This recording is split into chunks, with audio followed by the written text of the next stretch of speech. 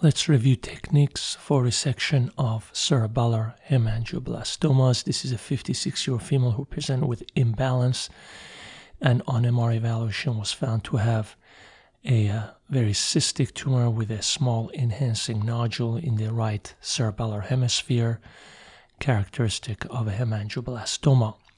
Removal of the nodule, obviously, in this case is not challenging. However, reaching the nodule can be a little bit tricky.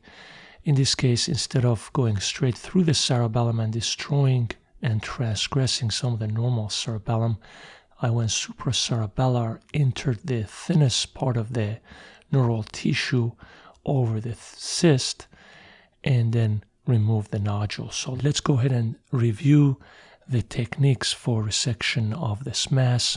The patient was relatively heavy set, therefore a hockey stick incision was used to complete a lateral or paramedian supracerebellar craniotomy. The transverse sinus has to be unroofed.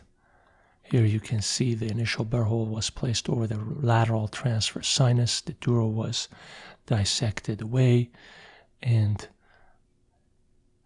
a paramedian cerebellar craniotomy was elevated, removing the bone over the transverse sinus. Since the dural sinus and the dura were both well dissected away from the bone, I elevated the bone flap in one piece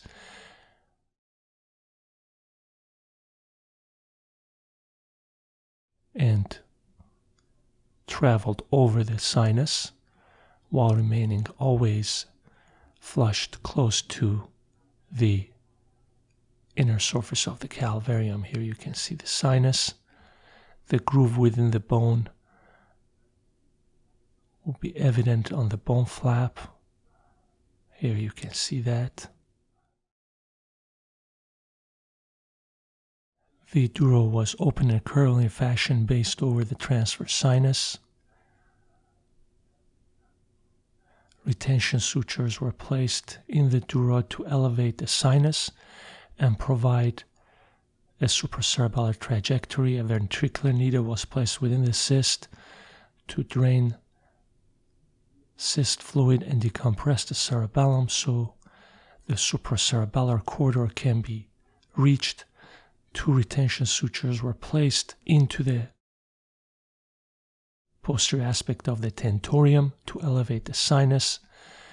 I exposed the tentorial surface of the cerebellum, entered the cyst, and removed the nodule using standard microsurgical techniques. The feeding arterial branches to the nodule are apparent.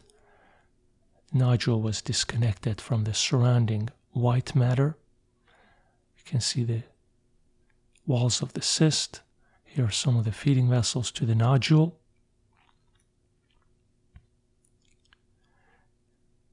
The nodule was circumferentially disconnected and delivered.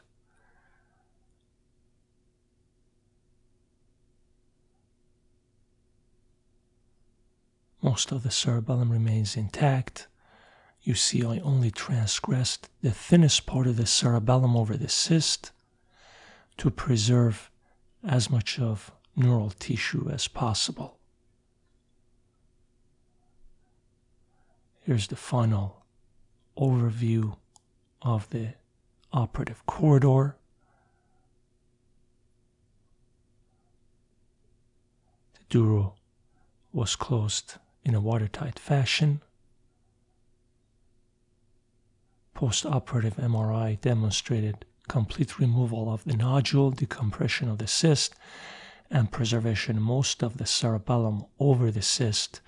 Again, reaching the cyst through the thinnest portion of the cerebellum was a nice strategy to avoid destruction of the cerebellum over the posterior aspect of the nodule. Thank you.